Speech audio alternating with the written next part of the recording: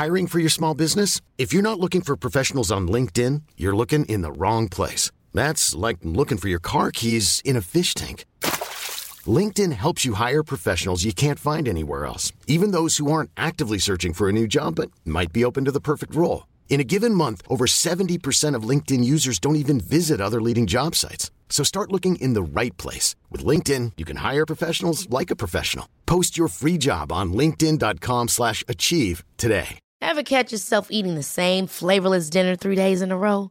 Dreaming of something better? Well, HelloFresh is your guilt-free dream come true, baby. It's me, Keke Palmer. Let's wake up those taste buds with hot, juicy pecan-crusted chicken or garlic butter shrimp scampi. Hello Fresh. Stop dreaming of all the delicious possibilities and dig in at HelloFresh.com. Let's get this dinner party started.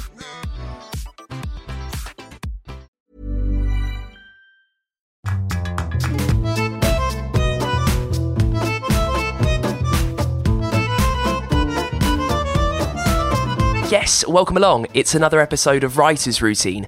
This is the show where an author takes us through their daily diary and we find out how an idea got from their mind and then they planned it and plotted it and published it. This week, we're chatting to Gabriel Tallent. His book, My Absolute Darling, it's done incredibly well, been so brilliantly received. It was a Times Book of the Year, a Guardian Book of the Year, a Metro Book of the Year, a Sunday Times bestseller, and I simply can't move for people on Instagram taking a photo of the cover saying you just need to read this.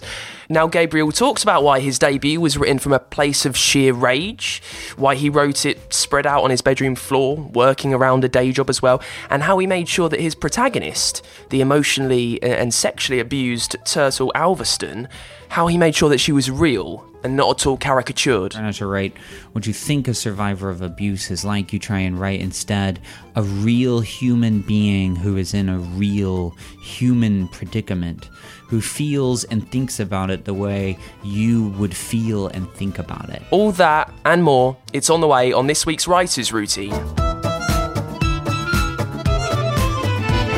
Hello, yes, thanks for giving us a listen. My name is Dan Simpson. Now, before we get started and before I forget, if you enjoy this episode, if you learn something in the chat that helps the way that you work, do me a favour, please, leave us a review on the iTunes podcast store. You know, fingers crossed, we've got some pretty big guests on the way in the next month or so, detailing their writers' routines, and it would be amazing if everyone who needs their advice could find it.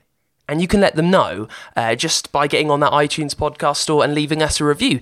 You see, it really helps with the chart, which will boost us higher, which means more people can see us. Also, you can give us a follow on Twitter. It's WritersPod, or on Instagram as well, Writers Routine over there. And that's the best places for you to keep across what's going on the show, so you know exactly when those brand new episodes featuring some big guests are ready for you to listen to.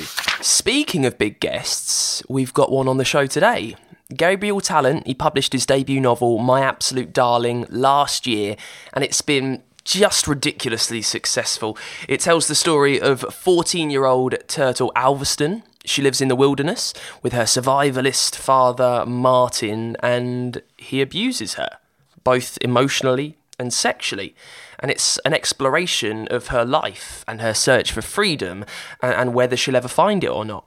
Now, we talk about what forced him to write the book, how he worked a ridiculous number of hours across the week, spreading himself across proper shift work as well to earn money and get this down, and also why, when he first had the idea for the story, it very nearly made him quit and give up. He thought it was just too big for him. Now, it's quite an intense chat, this one, because Gabriel is quite an intense dude. In the best possible way, though. You see, he knows what he wants, and he knows how he wants to write it, and he's writing for a reason, because he feels he needs to do it. It's kind of in the same mould as my chat with Anthony Horowitz a few months ago now. If you've listened to that, you'll kind of know what I mean. You see, I've had a few people say to me, since that's been out, look, did you and Anthony not get on? I mean, just between you and me, you kind of seem to clash a little bit. And it's the complete opposite. It's so far away from that.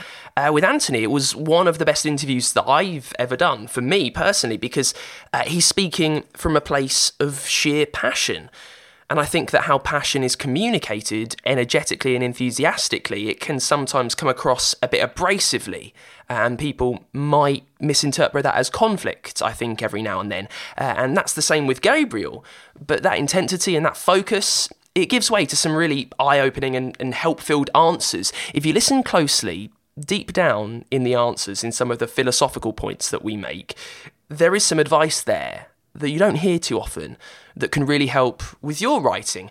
Now, a quick warning, the passion and intensity, it does spill into the odd F word every now and then. So if you've got some kids nearby, if they're floating about, be aware that the language does get a little bit fruity. Also, in a sec, we'll get a top writing tip from an author who wants you to pay more attention to what's happening around you every day. So that's on in a little bit. First, let's get right to it and find out today's writer's routine with Gabriel Talent, the author of the best-selling My Absolute Darling.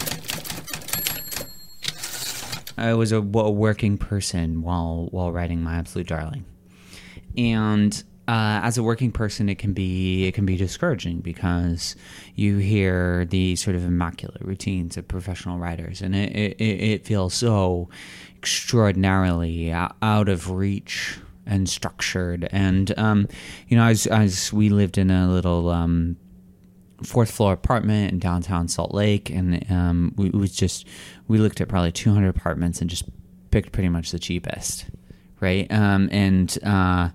Is a beautiful apartment in many ways, but in the summer it'd be like 104 degrees, and I didn't have a desk, so I just I just worked on the floor with my laptop. You work in between shifts, you work whenever you can. What were you working as at the time? I was a server. First I was wait staff at the Alta Launch, like a ski launch in Little Cottonwood Canyon, and then I was absurdly fortunate to become a busser. I was working as a busser at the Copper Onion, which is a restaurant in downtown Salt Lake. And that job was really good to me, and I mostly succeeded in working 20, 30 hours a week, which gave me some freedom to write. The show's called Writer's Routine. If you're working jobs and then sitting down on your floor to get this done, talk to me about a typical day. Yeah, but that's kind of what I'm saying, is that you don't always have, not everyone has the luxury of a routine. I think a lot of times we talk about writers' routines because what many people need is structure. They need to structure their writing time because it's hard to motivate. But if you don't have the luxury of a routine, right? Like in a lot of food service people, a lot of shift work people, people with stories to tell, their schedule changes all the time, right? And that was the case with my schedule. It always changed, and so there is no routine. And what it means you have to write when you have the opportunity. I set a goal for myself. I was trying to write 30 hours a week. And you do that whenever you can. And I think one of the most important parts of that is you can't be too fucking particular about when you work, right? You work tired, you work run down, you work, exhausted, you work tipsy, you work when you prize writing to such an extent that you say you will only write sort of in the best and the most immaculate condition. If you're a working person, what that means, that's just a death sentence, because you don't have that luxury. You don't necessarily have the opportunity to write always when you're at your freshest. So you write instead when you can. And part of what I did was try to attack the sort of the sacred idea of the writer's routine and to change it instead into something that I did because I loved. Did you need a constant around you? So if you're writing, as you said, when you're a bit tipsy, when you've just come in from the longest shift ever, did you need something to always be there to help you tell this story? Yeah, that's a good question. When you talk about like writer's rituals or something, and for the most part, I regard writer's rituals as sort of a crutch. Like I think they're great if you have a lot of resources and your primary struggle is encouraging yourself to write.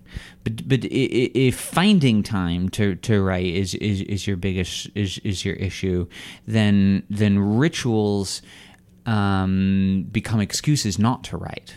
That said, I did have one, which is that I would only let myself drink caffeine when I was writing. So I would drink coffee, or like in the summer, because it was 104 degrees in the apartment, I'd drink like Red Bull or something like that, because he's tired. And that was nice, or green tea. The project unfolded over such a work of years, and changed so much in the writing, in the elaboration. There's no sort of single moment, because for the longest time, Turtle, who is the protagonist of the book, right? Turtle Alveston is the protagonist of My Absolute Darling, was the peripheral character in a novel I was writing. I can tell you the first time Turtle's character really appeared to me very clearly. I was in Scotland. I was I just hiked the West Highland Trail, and I've been walking for a long time, and I hiked it with just a wool blanket, so it was kind of miserable conditions. But a couple took me in, and I was staying on Loch Shiel, and I was out sort of in the hills above the loch writing, and I wrote my first scene with Turtle. That was the sort of the first time that I ever used that character with that name. So tell me about what it originally was then. If you said that Turtle was this peripheral character in stuff that you were writing before, why did she come to the fore? Yeah, why did she become more than this peripheral character in an original story? I felt that Turtle had the most at stake in the book. And so it was wrong that the book was about other characters. Like the book was dominated by male characters, and was this sort of brainy novel about environmental destruction. And that seemed to me unjust, because Turtle had the most at stake, was the most imperiled. Her plight meant the most. So then what did you do? So you've decided that I'm going to make Turtle the star of the show. I'm gonna strip it all back. I'm gonna tell her story now. Yeah. Then what did you do? How did you develop that? How are you planning? How are you plotting? I decided to quit writing. I thought that it was going to take about 5 years of work. I was about right in that. I thought it was going to be huge labor to tell that story in the way that I wanted to tell it, and I was daunted. I thought that I should quit writing and seek a career, because I'd set aside a little time after school. What I really wanted to do is I wanted to get a PhD in 18th century cultural history. It was sort of my passion. Yeah, so after school I set aside like a year to write, and that of course got out of hand. But when I realized how much longer I had with the book to make it into the book that I wanted it to be, when I realized that Turtle had to be the protagonist, when I realized sort of how serious the stakes were going to be, when I realized how much work it was going to require to tell the story in the way I wanted to tell it, I thought that I couldn't risk it, that I would be better off going into a graduate program and getting a degree and having stability in my life. What drew you back into her then?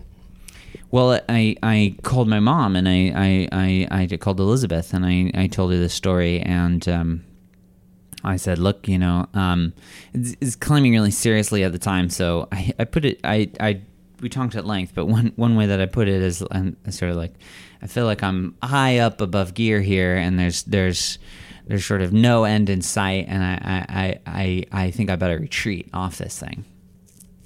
I think that I better like go into a career because I don't know if I'm going to be able to do this. And she said that I should take the risk, that I was young and I should take big risks for what I believe in, and that if I didn't take the risk, I would always regret it. All I could do is work hard. I don't know that I'm working in the right way. I don't know that I'm telling the story in the right way. There's no sort of have no instruction manual. That's not true. There are great manuals about writing. Stephen Koch, The Modern Library Writers Workshop, is a fantastic book about writing. So there sort of are manuals, but I don't know that what I'm doing is right. I don't know that what I'm doing is on the right track. And so I decide early on that labor is all I have to spare.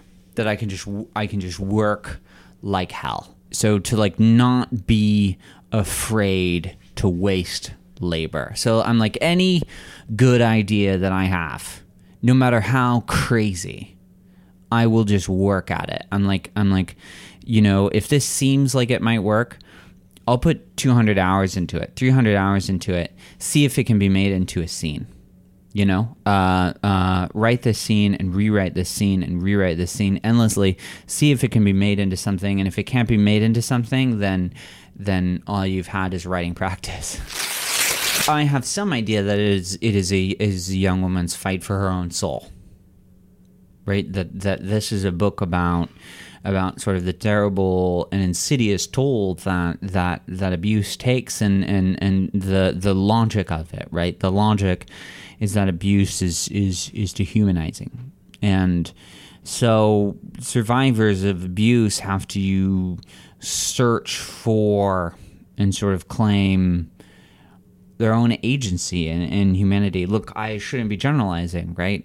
Because people go through all kinds of different experiences and have all kinds of different struggles. But in the case of this particular young woman, this is a particular young woman who is being dehumanized and is searching for a vision of herself as her own young woman, and not as her father's, right? Her survivalist father, and he's this toweringly charismatic, autodidact, and a person who is to his daughter immensely impressive and controlling and sexually and emotionally abusive.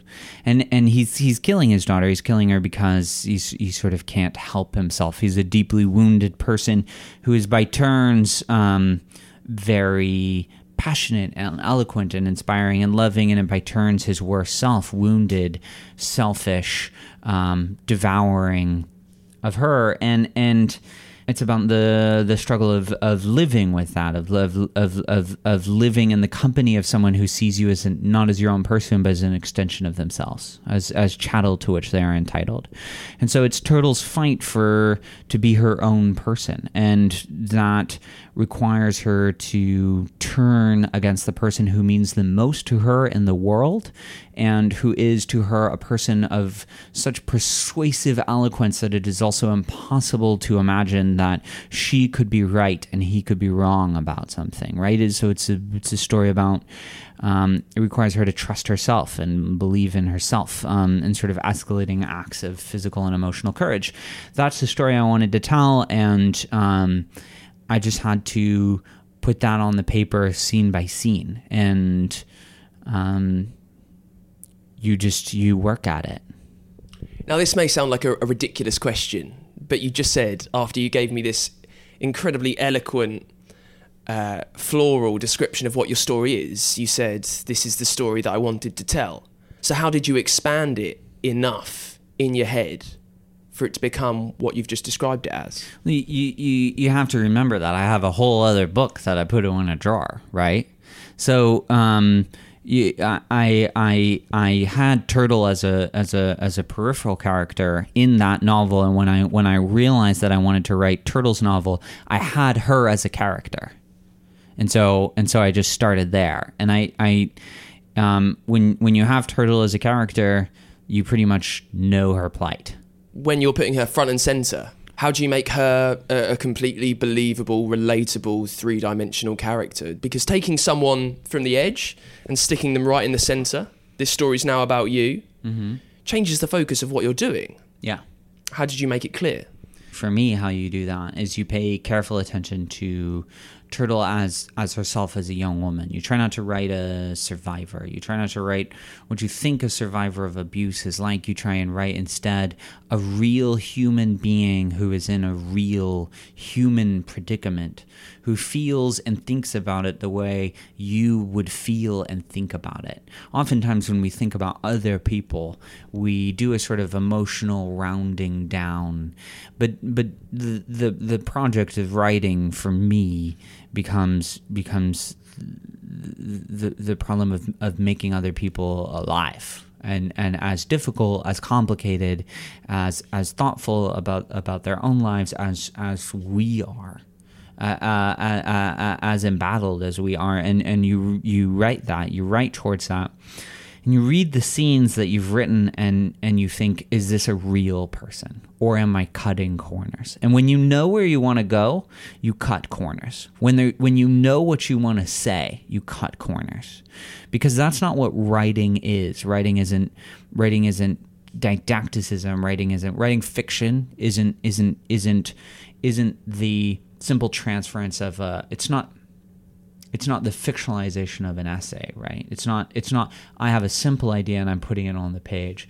Rather, the page is the most complex, most nuanced, most difficult instantiation of the idea. So you ask at every moment on the page, is she as difficult and as alive, as thoughtful? Does she have the dignity and innocence that a real person has in this predicament? You know, I love that as a description of writing, that it's not simply moving an idea from your head down onto the paper, it's more the exploration of that idea on the page. And you're almost just the conduit for these things that are happening around you. You know, all the characters and the themes and the emotions and the traumas that come with your story, they're almost not yours to govern, they're the pages. I hope that doesn't seem too deep and worthy. Stay with me, we've got more gold and insight from Gabriel Talent just like that in a sec. And next, we've got a top writing tip that may change the way that you work forever. A lot can happen in 3 years, like a chatbot may be your new best friend. But what won't change? Needing health insurance. United Healthcare Tri-Term Medical Plans, underwritten by Golden Rule Insurance Company, offer flexible, budget-friendly coverage that lasts nearly 3 years in some states. Learn more at UH1.com. Hiring for your small business? If you're not looking for professionals on LinkedIn, you're looking in the wrong place. That's like looking for your car keys in a fish tank. LinkedIn helps you hire professionals you can't find anywhere else, even those who aren't actively searching for a new job but might be open to the perfect role. In a given month, over 70% of LinkedIn users don't even visit other leading job sites. So start looking in the right place. With LinkedIn, you can hire professionals like a professional. Post your free job on linkedin.com/achieve today.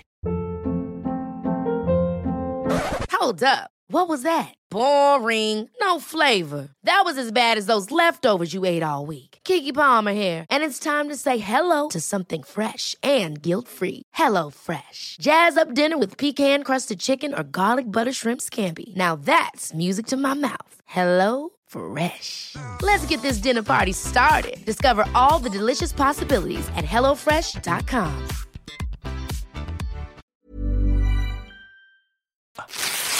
Right, time for this week's writing tip that may change the way that you work forever. This is when, after the interview proper is over, I still like another little bonus minute of our author's time to eke out one final piece of advice for them. It's a little tip that helped them get their story down, and hopefully it will help out yours. Today we've got an observational comedic drama author on the show who wants you to pay more attention. Hi, my name's Keith Anthony. I've written Times and Places, which is available now. I've been asked to give one writing tip. For me, I think what really helped me with my book was just to have a little notebook and to go out into the world, whatever I was doing, just to spot those really small things that happen, those characters that you see, just to make a little bit of note of them. Because what I found in my book was that when I came to write, I was able to look back on that, and out of those small seeds, you're able to create with your imagination, who might this person be? Why might they have been sitting in the road begging? What might have led to that? And you can create a character from just really small, almost unnoticeable things, but it's those unnoticeable things which perhaps can be the most poignant. So thanks so much then to Keith Anthony. You can check out the episode all about how he wrote his debut novel, Times and Places. It's over on the website right now, riotersroutine.com, or you can grab it through your favourite podcast place. Let's get back to our chat then with Gabriel Talent, who's the author of the best-selling My Absolute Darling. Now, earlier on, you heard all the accolades that the novel has got so far. You know, it's a Times, a Guardian, a Metro Book of the Year. Let me very quickly, before we get back into it though, read you this from Stephen King. He says, "There are books that we like well enough to recommend, but there are very few, maybe To Kill a Mockingbird, Catch-22, The Things They Carried, that we seem to remember forever." And Stephen says that to his own shortlist, he can now add My Absolute Darling. The word masterpiece, he says it's been cheapened by too many blurbs, but this novel by Gabriel Talent, it is absolutely one of those. I ask him about what he thinks of that a bit later on in the chat, and how he would like his work to be remembered, and what the point of his story actually is. Why has he written it? Also, we unpack his characterisation, how he made Turtle and her abusive father Martin believable and relatable, and whether, in some cases, that was even the right thing to do. And we pick things up talking about the story's roadmap. This is something that authors in the past on this show have mentioned to me, how they plot their story as if they were driving a car, so you know where you need to go. But for Gabriel, at what point did his plot make itself visible on the road ahead of him? I find that when there's somewhere I'm trying to get, I pay less attention to the scene where I am. Like, you railroad the plot towards that, right? You're like, I'm moving towards this particular scene, and you away you go. For me, I try and ask in the moment, what is she thinking? What does she do next? Like, right, if you know where you want to get her, then her actions at any moment are sort of set, and you can sort of just stage direct her through them. But I found that didn't work as a strategy for me. For me, I would be writing a scene, and the most important question of the book is, what does Turtle do next?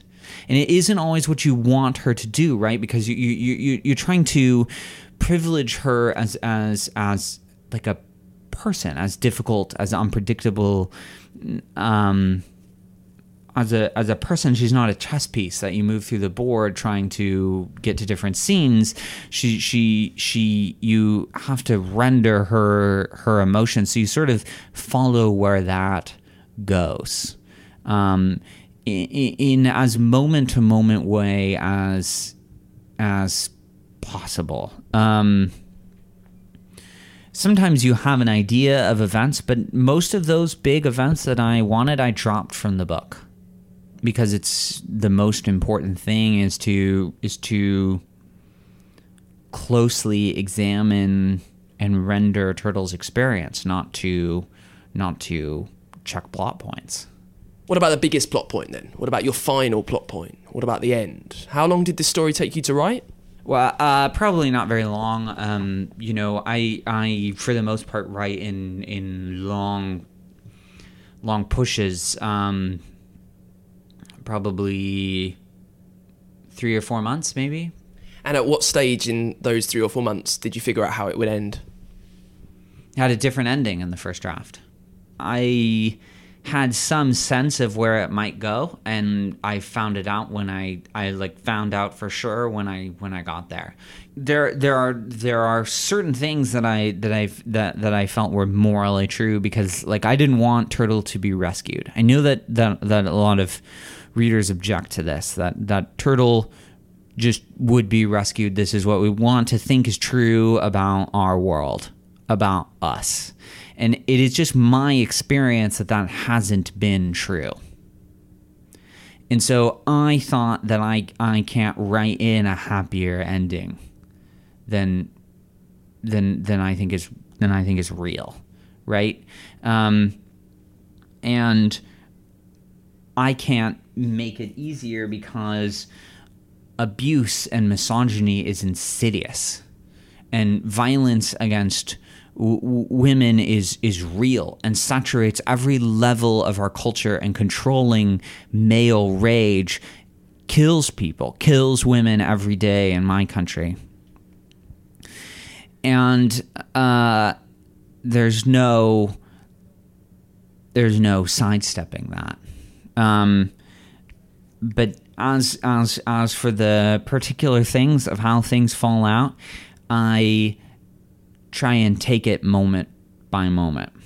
In every draft, I read through Turtle, and I think, where am I getting her right? And where am I relying upon stereotypes or imagined ideas, or what I want to be true, or what I think is true, or what would be cool if it were true? Or where am I foregrounding aesthetics over thorny or more difficult to approach emotional ideas? I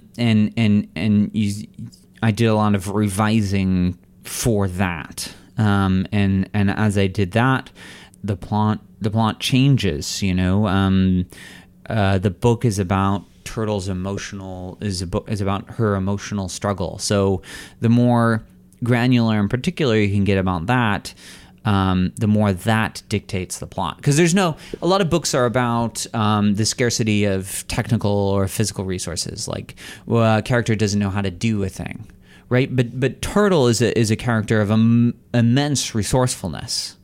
The problem in the book isn't what she can do. It's what she has the courage to do, what she has the emotional clarity to do. Not determines everything. Like, a lot of people are very interested in Martin. I do whole interviews that are all about Martin, and I don't find that compelling. I don't think he's an anti-hero. I don't think any of that stuff. Martin is a weak person, right? And you need to get it on the page, but you need to show why she loves him. You need to show why it is she holds out hope. You need to make that emotion come alive for the reader. Otherwise, you haven't succeeded in your project. Otherwise, you've suggested that the plight of people who love the person who hurts them is one of foolishness, is fundamentally not understandable, right? Or that these people are different from the rest of us. No, you say you try your hardest to make the reader feel ambivalent about that, because then you've made Turtle a person like them. You say you know exactly how you want your reader to feel about a particular character. How are you making that clear with the craft of your storytelling? Talk to me about the language.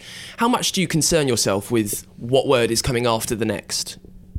Sometimes a lot, and sometimes not very much. You know, I write following flights of inspiration,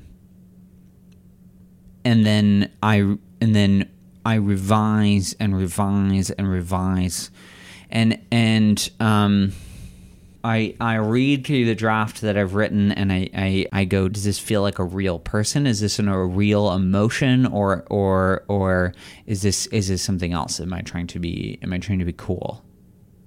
And then you throw out everything, and you keep in your heart the real emotion that was the part of the scene that was good, and you rewrite it, trying to put that emotion in every line, and you pursue it and explore it, and like kind of dialectically throughout the scene, right? Trying to evoke in the reader the emotional insight that is the heart of that moment. What's the purpose of the book? What's the point of your story? Is it simply to tell Turtle's tale? Is there a grander vision with the whole thing? I mean, you get into a tough philosophical problem because things don't have innate purposes, right? Like, why do I do it? I do it so that some young person pulls this book off of a dusty bookshelf and the book matters to them. The book speaks solace and dignity to them in a way that they hadn't seen it before. That's success for me.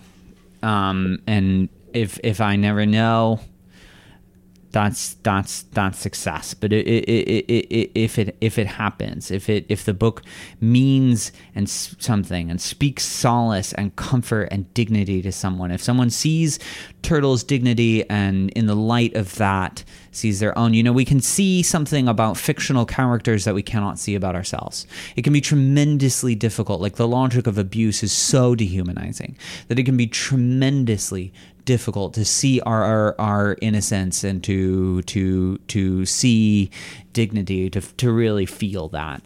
But when you do it in a book, The situation is contained enough that throughout everything that Turtle does wrong, right? Because we hold survivors to account for so much that they do wrong, and that is so much of what we want to know. But Turtle does everything wrong, and that's not what people say about Turtle. What people say about Turtle is she's so strong. But, Turtle colludes in the abuse of another child. Turtle is lost. Turtle feels at fault. Turtle, stays with the person who hurts her. She does she makes these critical mistakes, and yet I think that most readers, what leaps out to them about her is her innocence. Throughout all the moral darkness of her circumstances, they see her innocence. And that's the project. And if they can see that about a character, perhaps that casts their own innocence in a different light. Sometimes we feel culpable for what we have done wrong, but don't see it as we would see it in another person, right? So you try and put insights like that, like you try and see something true about abuse, and you try and put that true thing in a book, in fictional circumstances, in fictional people, in made up things, so that it's clear there in a way that it's sometimes not elsewhere. And you hope that a reader sees that about that character and sees that in their life. That's what you hope for. Some of the most important people to me in my life, and some of the writers that I value the most, write books that you have not heard of. So when I think about what it means to write and to be successful, I think is shaped by that. Great books go unknown, unlauded, and sometimes they don't stand the test of time. You do your best. You tell the best story that you can. And the rest of it is not under your control, and it is not why we do this. It is not. I wrote from tremendous rage. Not everyone I grew up with is still alive, right? People, we are out here in the world playing for keeps. Not everyone seems to act like it, but we are. And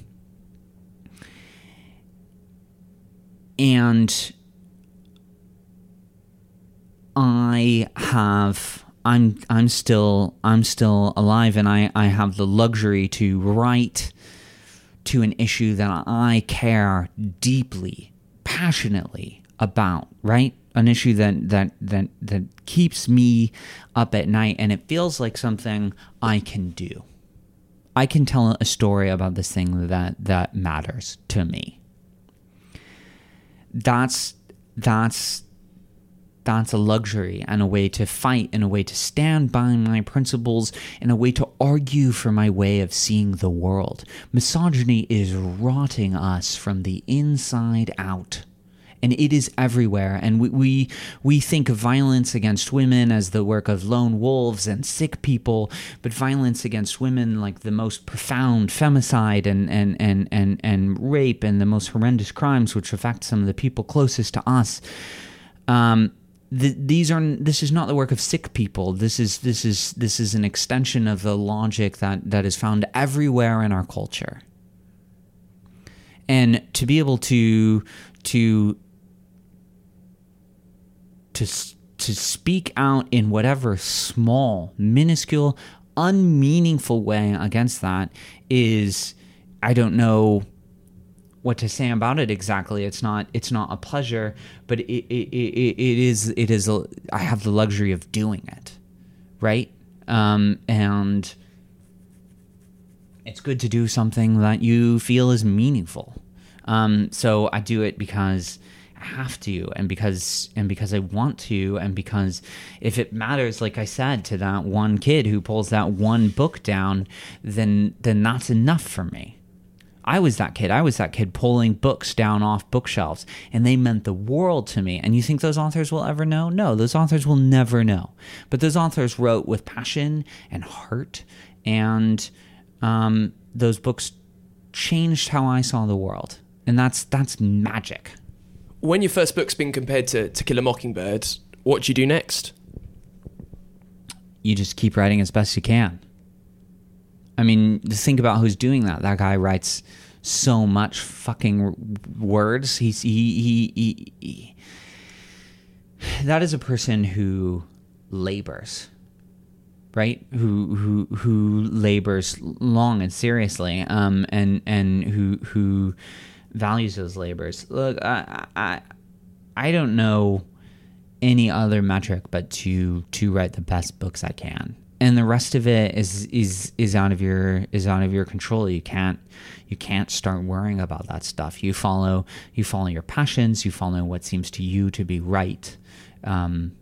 You write ethically. There's nothing else for it. Finishing there with Gabriel talking about Stephen King and being amazed at just how much he writes. Huge thanks to Gabriel then for sparing an hour of his incredibly busy time at the moment. This book is a ridiculous bestseller, so for us to get an hour in the same room together, I really appreciate it. His book, My Absolute Darling, it is out right now. It's massive, it's been critically acclaimed all over the place, and it just feels like one of those books that you think might live on forever. You can find out loads more about it right now over at writersroutine.com. And thanks to you for listening. We'll be back in a couple of weeks, hopefully, with more tips from some of the best authors around. Now, to keep across when new episodes will be out, the easiest way is to give us a follow over on Twitter and on Instagram, and to check back to the website, writersroutine.com, because we'll have some updates over there as well. And as always, in the next few weeks, if you do find a spare minute, a review on the iTunes podcast store is always helpful. It can let other authors know that we exist. And I'll see you again next time. Thanks so much. Bye!